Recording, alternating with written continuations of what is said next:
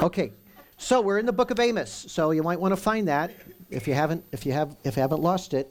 It's there near the back of the Old Testament. It's Hosea, Joel, Amos. If you find Hosea, you can find your way to Amos in the Minor Prophets.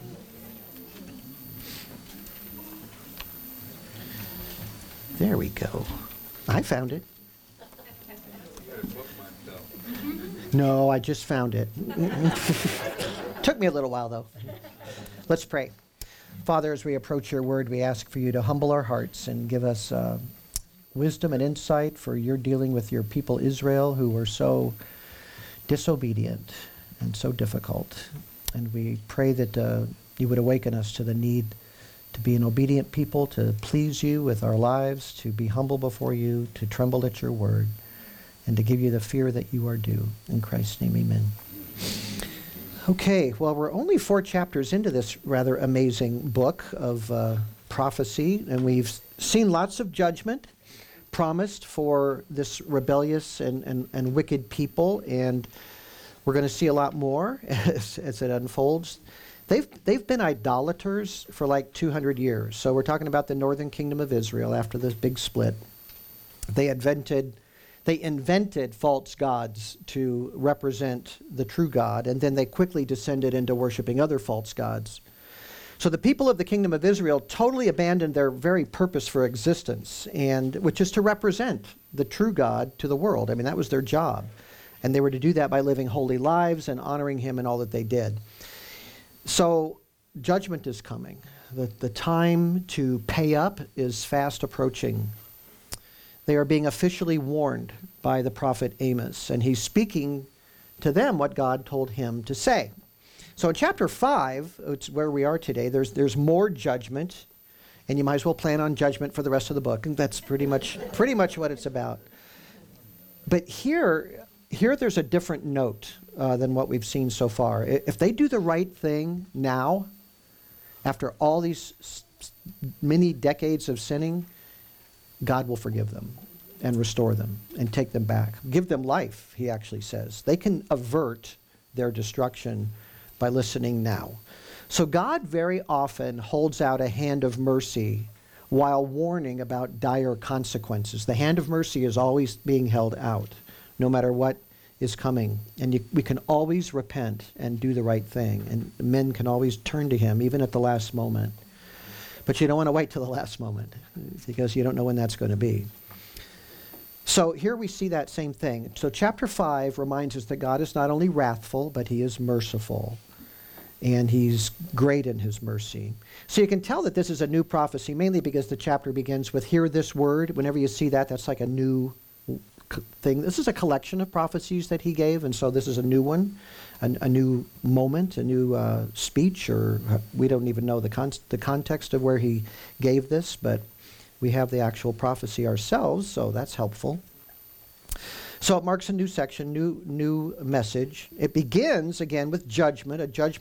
It's a judgment so certain that Amos talks about it like it already happened. And you know you're getting close when they start talking like that, when the prophets talk like that. So he says, hear this word, which I take up for you as a dirge. What's a dirge? It's a lament. It's what people sing at funerals. And here's the dirge. She has fallen. She will not rise again. The virgin Israel. She lies neglected on her land. There is none to raise her up. Now that's what he's been warning them about. That's what's coming. And don't read virgin Israel as some sort of purity on her part.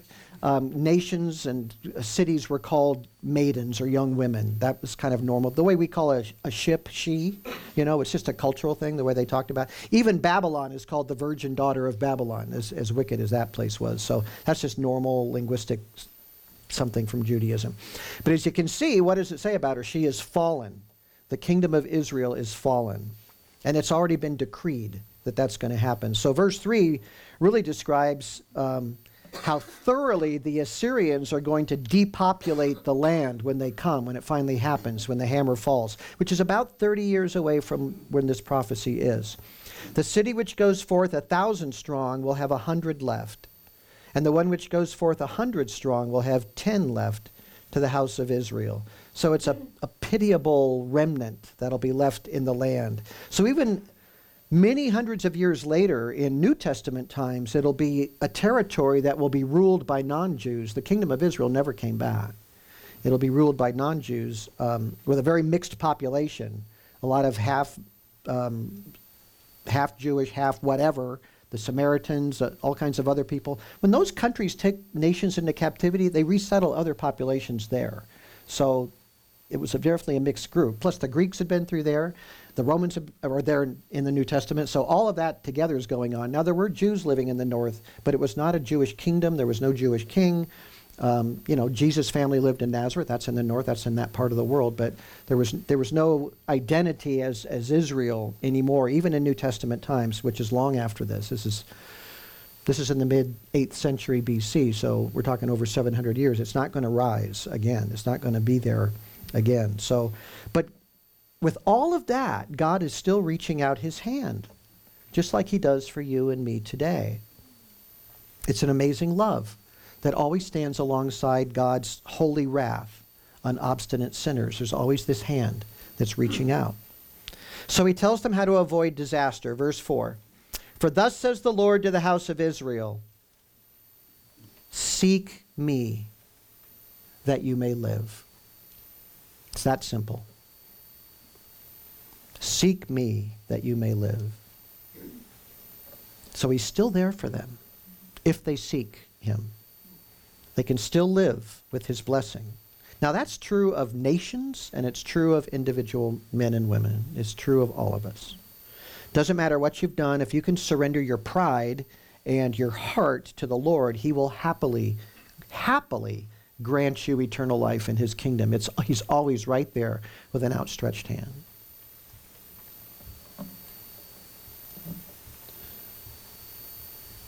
But just remember, when you take that hand of mercy, you're switching sides. You were on one side and now you're on the other side. You're changing from the kingdom of darkness to the kingdom of light. There's a whole new thing going on there when you do that.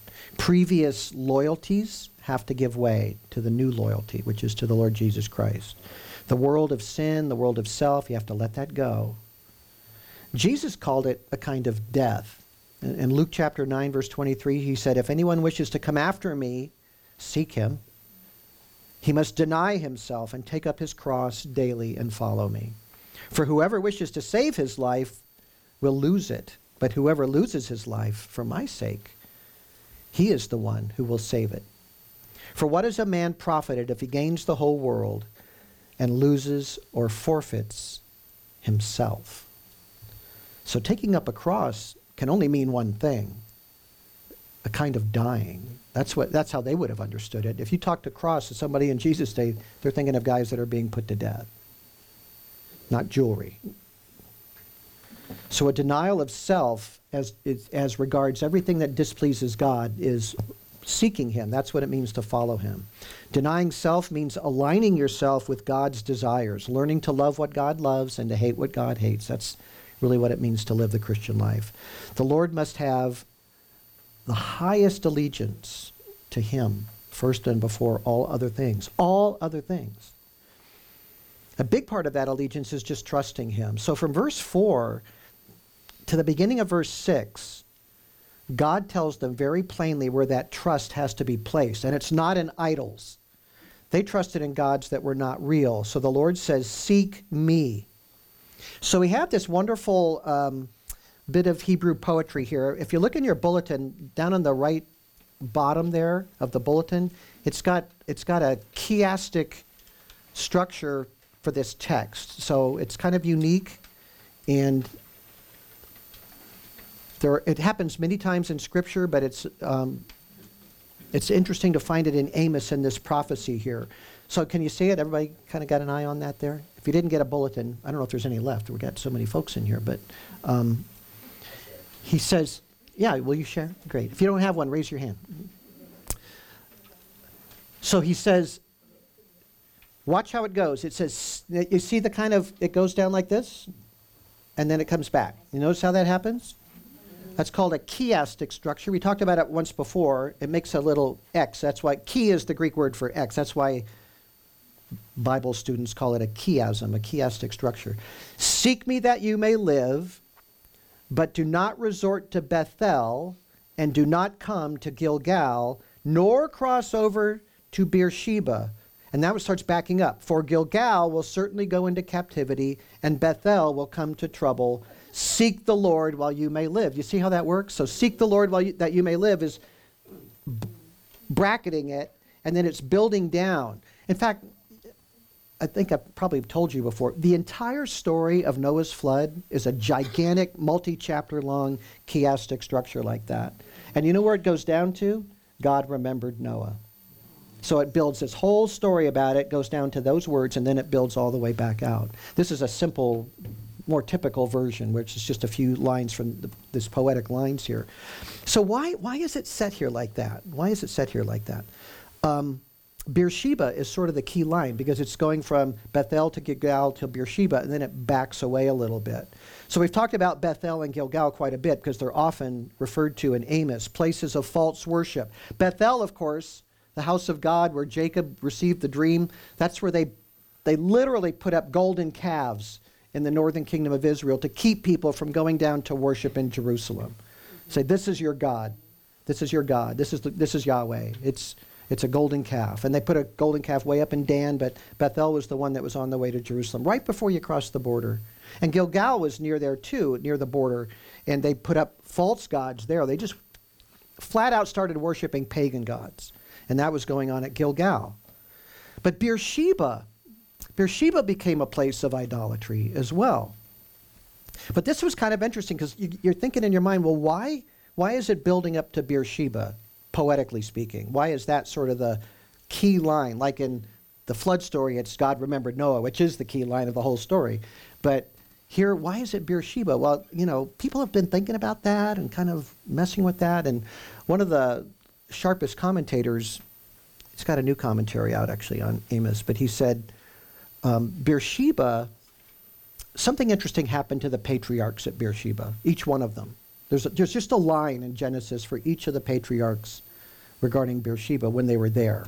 So Beersheba is the focus of this whole sort of idea of God being with you. So Abraham, Isaac, and Jacob, the patriarchs, each had something said to them at Beersheba about God's presence, about God being with you. So Abraham, it was actually the Philistine leader, Abimelech, who they were talking about wells and all this kind of stuff. And he says to Abraham, God is with you in all that you do. Okay, well, that's a nice thing to say. But he recognized that. This pagan king recognized that about Abraham. God is with you in all that you do. And then in Genesis 26, God came to Isaac at Beersheba and said, I am the God of your father Abraham. Do not fear. I am with you. I am with you. Then late in Genesis, all the way in chapter 46, after everything happened with Joseph and his brothers and all of that, and Jacob is ready to, he's invited, he's welcomed, he says, come down to Egypt while this famine is going on. And that's when Jacob went to Egypt with the Israelites, and that's how they ended up getting stuck there for 400 years. But God, well, let me just read this for you. This is Genesis 46, verse 1. Israel set out with all that he had and came to, guess where he came to? Beersheba. Good. And offered sacrifices to the God of his father Isaac. God spoke to Israel in visions of the night. So here he is at Beersheba, and God is speaking to him. Jacob. And he says, here I am. And he said, I am God, the God of your fathers. Do not be afraid to go down to Egypt, for I will make you a great nation there. I will go down with you to Egypt. I will also surely bring you up again, and Joseph will close your eyes. I will go down with you. I will be with you. So to Abraham, the pagans said, God is with you in all that you do. To Isaac, God said, do not fear, I am with you. To Jacob, he says, I will go down with you. So all of these words are spoken at Beersheba. It's just kind of interesting, huh? So all of those things are a rebuke to Israel in Amos's day because they set up and trusted in idols in those very places where God promised the patriarchs, I will be with you. And the patriarchs had their faults, but none of them were idolatrous. They never turned to idols. So what in the world is Israel doing? Worshipping golden calves and letting everybody else's false gods, the Baals and all that, proliferate in God's land. Well, they're inviting destruction on themselves. That's what they're doing. But they have to seek God. But they don't seek God. So he says, seek me that you may live. So they were not only idolaters, they were horrible sinners, as we've been talking about here. Those two things usually go together, idolaters and sinners. You don't usually meet really godly, righteous idolaters. They kind of belong together. But down in Amos 4:14, the Lord says, seek good. Seek good. Not only that, he says, seek good and not evil, that you may live, and thus may the Lord God of hosts be with you. So that's where this is going. Seek me that you may live. Seek good that the Lord may be with you. So God will be with them as he was with the patriarchs, only if they do what? Seek him. Exactly. Exactly. So they have to seek him. They have to seek good. They must seek God to live. Their national existence is actually at stake based on whether they seek him or not. They are neither faithful to him as their creator, nor do they appreciate that he was their redeemer. Nor are they good. They're not good either. In fact, they take advantage of people. We've talked much about this. There's more about it right here. They're exploiters of human beings. They pervert justice. Look at verse 6. Seek the Lord that you may live, or he will break forth like a fire, O house of Joseph, and it will consume with none to quench it for Bethel. Bethel's the worst because that's where the golden calves were, which is like they should have known that one's bad, right? Verse 7.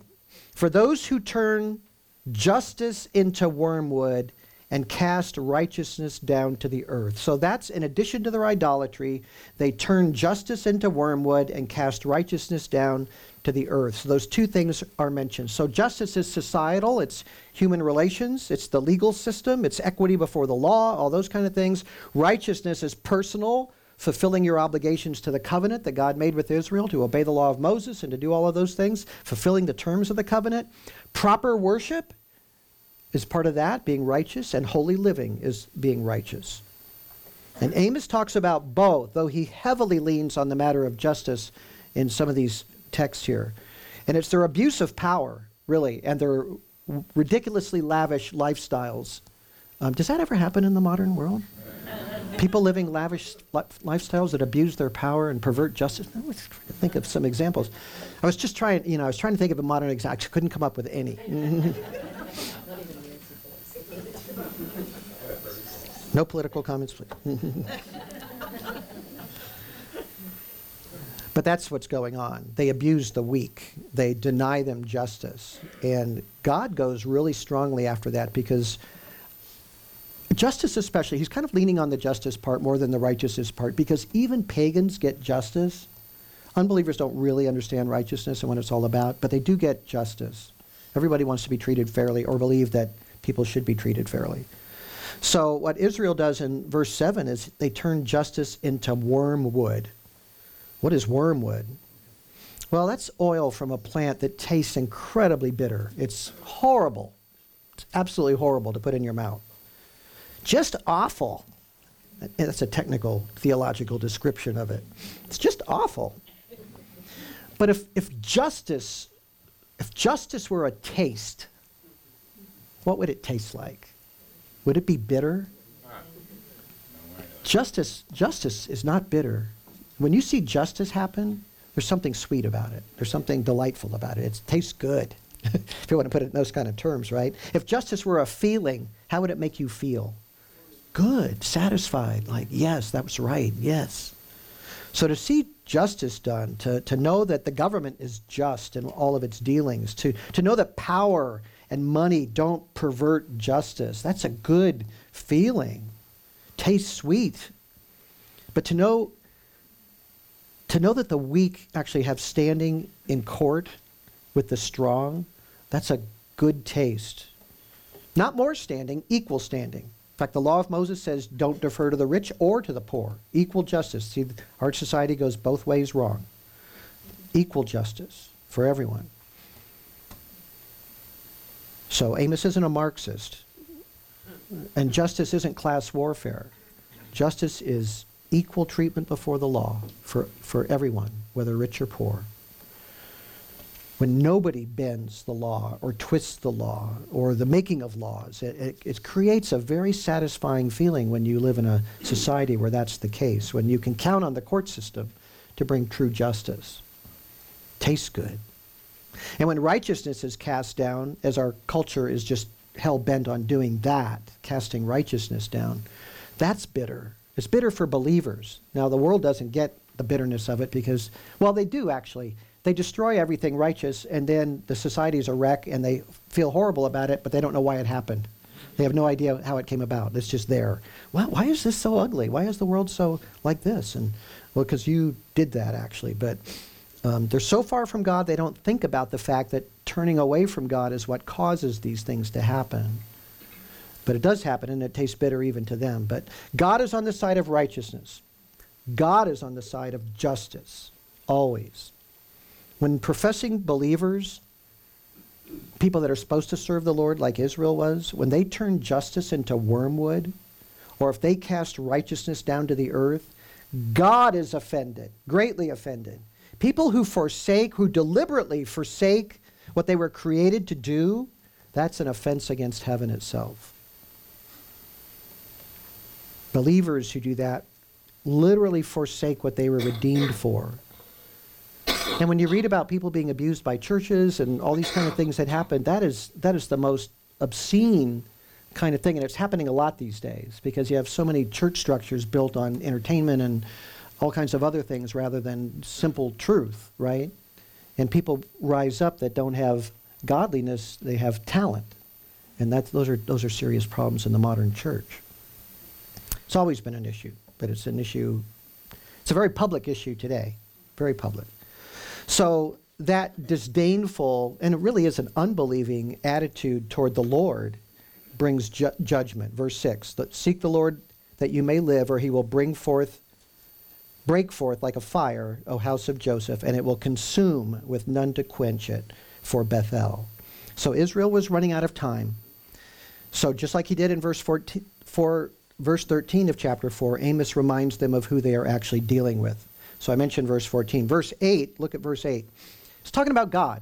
He who made Pleiades and Orion, those are constellations in the sky. God made those. We can't even reach them yet. God just made them. And changes deep darkness into morning, who also darkens day into night, who calls the waters of the sea and pours them out on the surface of the earth. The Lord is his name. It is he who flashes forth destruction upon the strong, so that destruction comes upon the fortress. So you know who made the stars? It's the Lord. You know who developed this whole system of nature where this water cycle keeps going and filling the oceans and evaporating and coming around and raining on the land and doing all this thing and keeping everything green and lush and beautiful and wonderful? Who invented that? It was just a lucky chance. God made that. The God of Abraham, the God of Isaac, the God of Jacob did that. How can you understand that, knowing that God made the constellations in the sky and developed the life system on earth, and not fear him, not honor him, not have some kind of respect, an overwhelming respect for him? How can you understand who he is and not seek him? Why would you not seek him? So at this point, he elaborates more on their perversion of justice. He kind of explains how they turn justice into wormwood and cast righteousness down to earth. Verse 10, they hate him who reproves in the gate. They abhor him who speaks with integrity. Now, whenever it talks about the gate, what's he talking about there? I've got a gate over at my house. It's to keep the dog in. It's speaking of the judicial system. So any walled city had a gate, and the gate is where the elders of the city would come and do justice, hear cases, make decisions, solve problems, deal with all of those kinds of issues. They were the leaders of the community. They were the judges. They determined punishments. They righted wrongs. That was their job, was to right wrongs, to decide cases and things like that. And that's what they would do unless they were corrupt. Unless they were corrupt. Then it's favors for money, or my buddy will get special favors, or our little club group that meets in our beautiful ivory houses, we'll treat them a little differently than we treat little poor people we don't know. And it was so widespread for Israel that the people that pointed it out, they hated him. They hated them. People that rebuked them for being unjust or corrupt were hated. They hate him who reproves in the gate. That's what that means. When a godly person or an honest person goes to the gate and says, you are perverting justice, that person becomes the focus of the ire of the leaders of the community. That's very hard to do that. It's hard to be that person, especially when they're all sort of in this thing. And that's the way it was. So it was the honest man who was scorned. It was the honest man who was unpopular. He was the kook. He was the misfit person. You don't seem to know how the world really works, do you, Buster? This is how it works, and we can actually help you with that. We can bring you on the inside. What's that person going to do? No, I'm not going to be like you. You're an offense to God. They hate people like that. You know, how does it feel?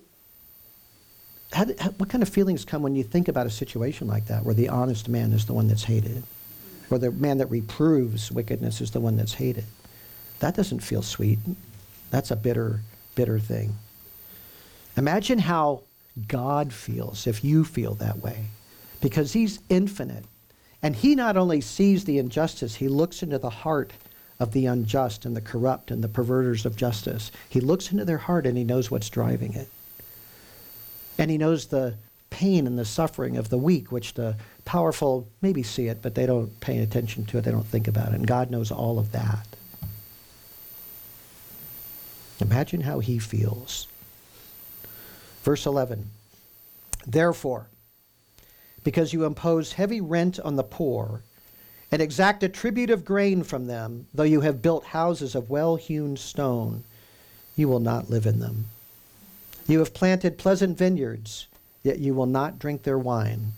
For I know your transgressions are many, and your sins are great. You who distress the righteous and accept bribes, and turn aside the poor at the gate.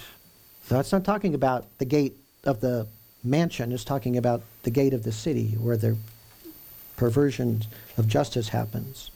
Therefore, verse 13, at such a time, the prudent person keeps silent, for it is an evil time.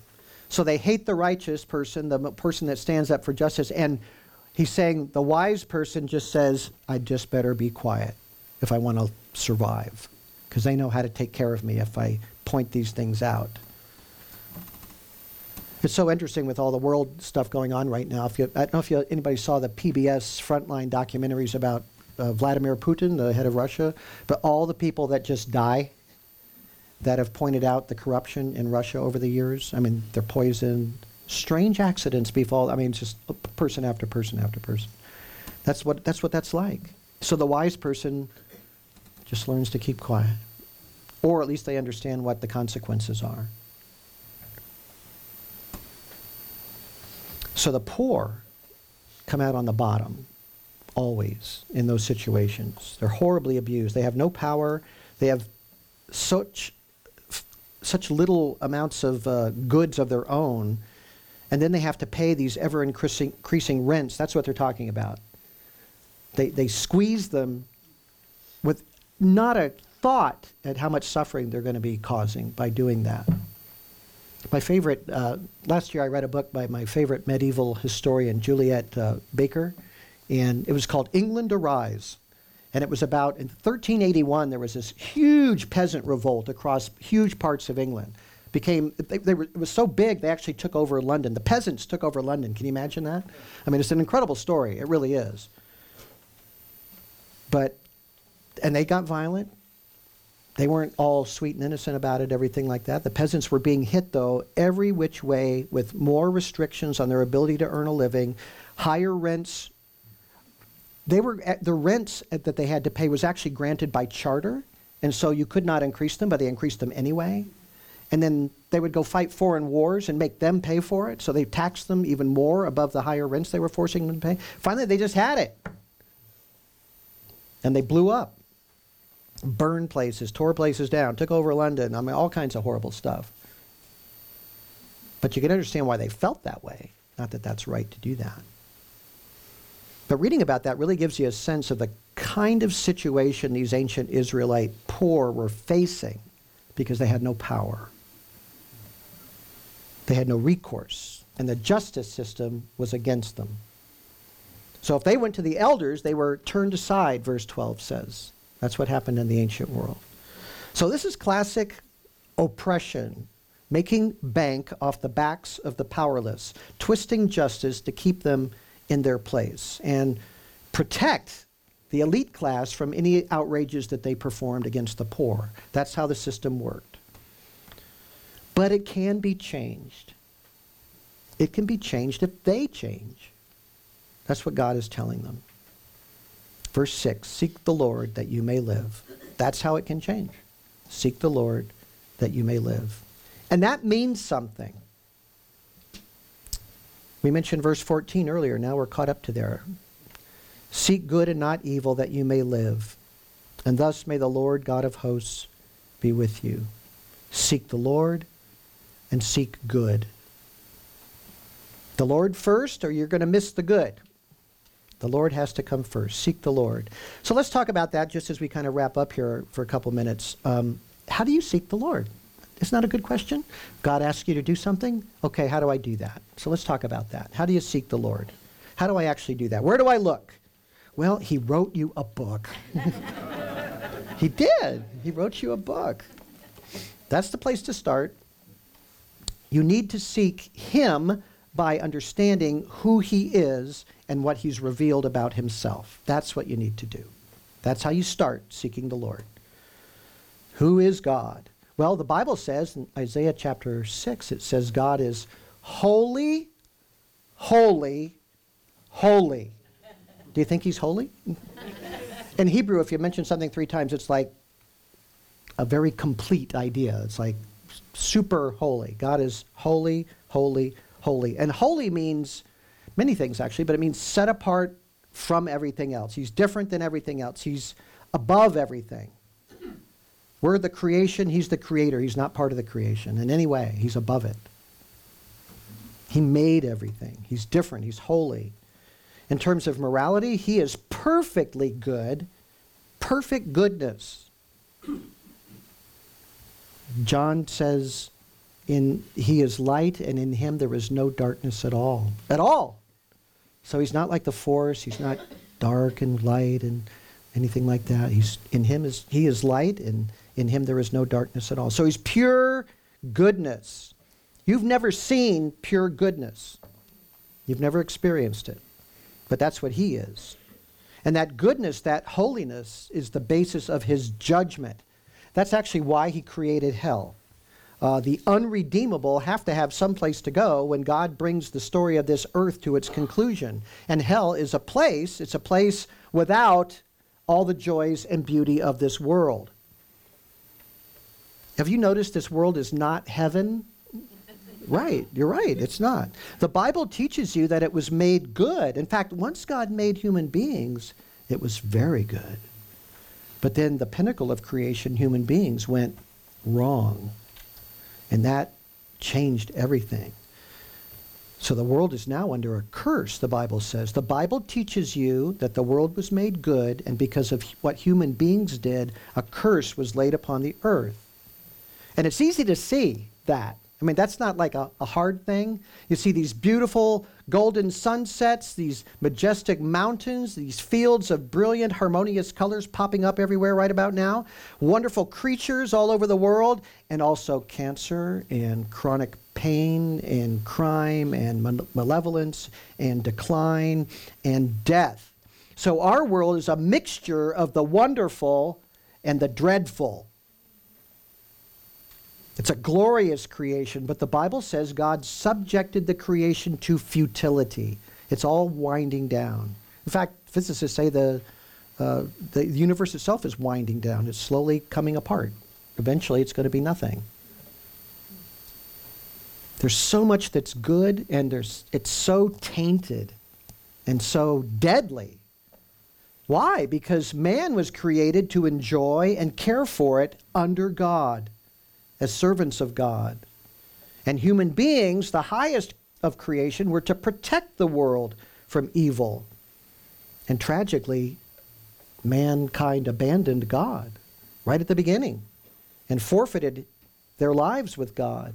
Man rebelled. Man rebelled.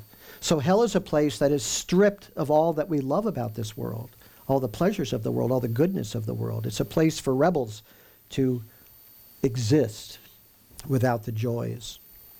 So, what's the first thing about seeking God? You've got to know who he is and what he's like. Where do you find that? You find that in the Bible. You have to come to grips with the fact that God is holy. That's where you start. The second thing in seeking God is that you have to realize that God has a standard for right and wrong. Now, that shouldn't surprise you because we're all made in his image, so we all have a deeply moral sense. Every human being has a moral sense. And if you're the worst human being in the world, you still have one, because if somebody wrongs you, you get mad at them. You can say, well, this person's a sociopath, they have no morality. Nope, that's not true. You go steal the sociopath stuff, and he'll be upset about it. He won't say, well, that's just the way it should be. No, he won't say that, because he's moral too. Everybody's moral, has a moral sense.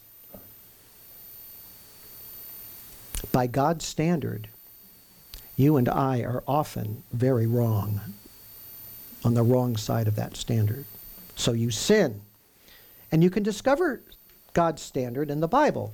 You might make up your own standard, but his standard is there. And I would recommend, if you really want to understand what God thinks about right and wrong, is read the Sermon on the Mount, Matthew chapter 5, 6, and 7, Jesus' most famous sermon, and you compare yourself to that and see how you're doing.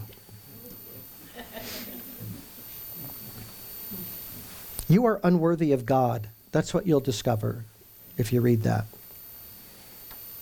And you are a moral offense in his universe. You'll discover that as well. Now, that should, if you seek God, result in humility and grief of having offended the God who made everything. When a man knows he's offended God, it makes him sad. That's why Jesus said, blessed are those who mourn. He's not saying blessed is everybody that's unhappy. He's saying blessed are those who mourn over their wickedness. If you seek God, you will realize that hell is not only just, you'll realize that you deserve to go there. Third, last thing. To seek God, look to Jesus. Look to Jesus. Jesus is the end of the search. That's the end of your seeking. So, who is Jesus? Jesus is God become man to personally pay for all of your sins, to pay the debt of your sins, the penalty of your sins. He said he came to seek and to save that which was super righteous. No, that's not what he said. He came to seek and to save the lost. That's why he came. That means you. And if you come to him, he will save you. He will find you. The Bible says it is God's great love, mega love, that led him to do that for us. He is holy, but at the same time, he has this great love. That's why he always holds out a hand of mercy, if you take it. Jesus will not only forgive the one who trusts in him, he will give him or her a new heart. How about that? He'll do that. So Jesus is God as man. He is the creator. He made everything. He is, therefore, the king of creation. That means we have to bend the knee to him. To seek God is to bend the knee to him, to acknowledge his lordship over our lives. Because he's the king that we offended. What else would you do? He's the King and the Savior. And he loves us so much. He bore all of our grief and all of our pain and everything we earned because of our sins. He took it on himself. John the Baptist said when he saw Jesus, "Behold the Lamb of God who takes away the sin of the world." That's an amazing, amazing thing.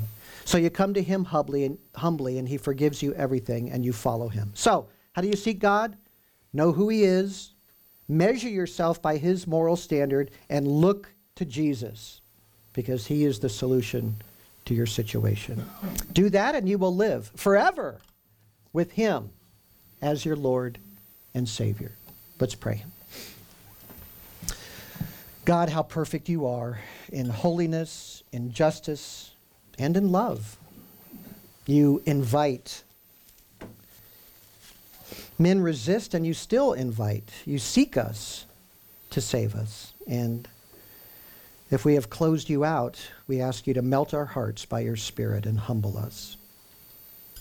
Bless and be with all who seek you, the living God.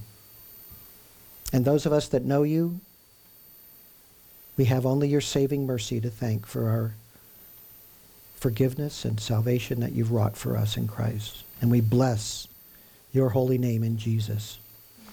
And in his name we pray. Amen.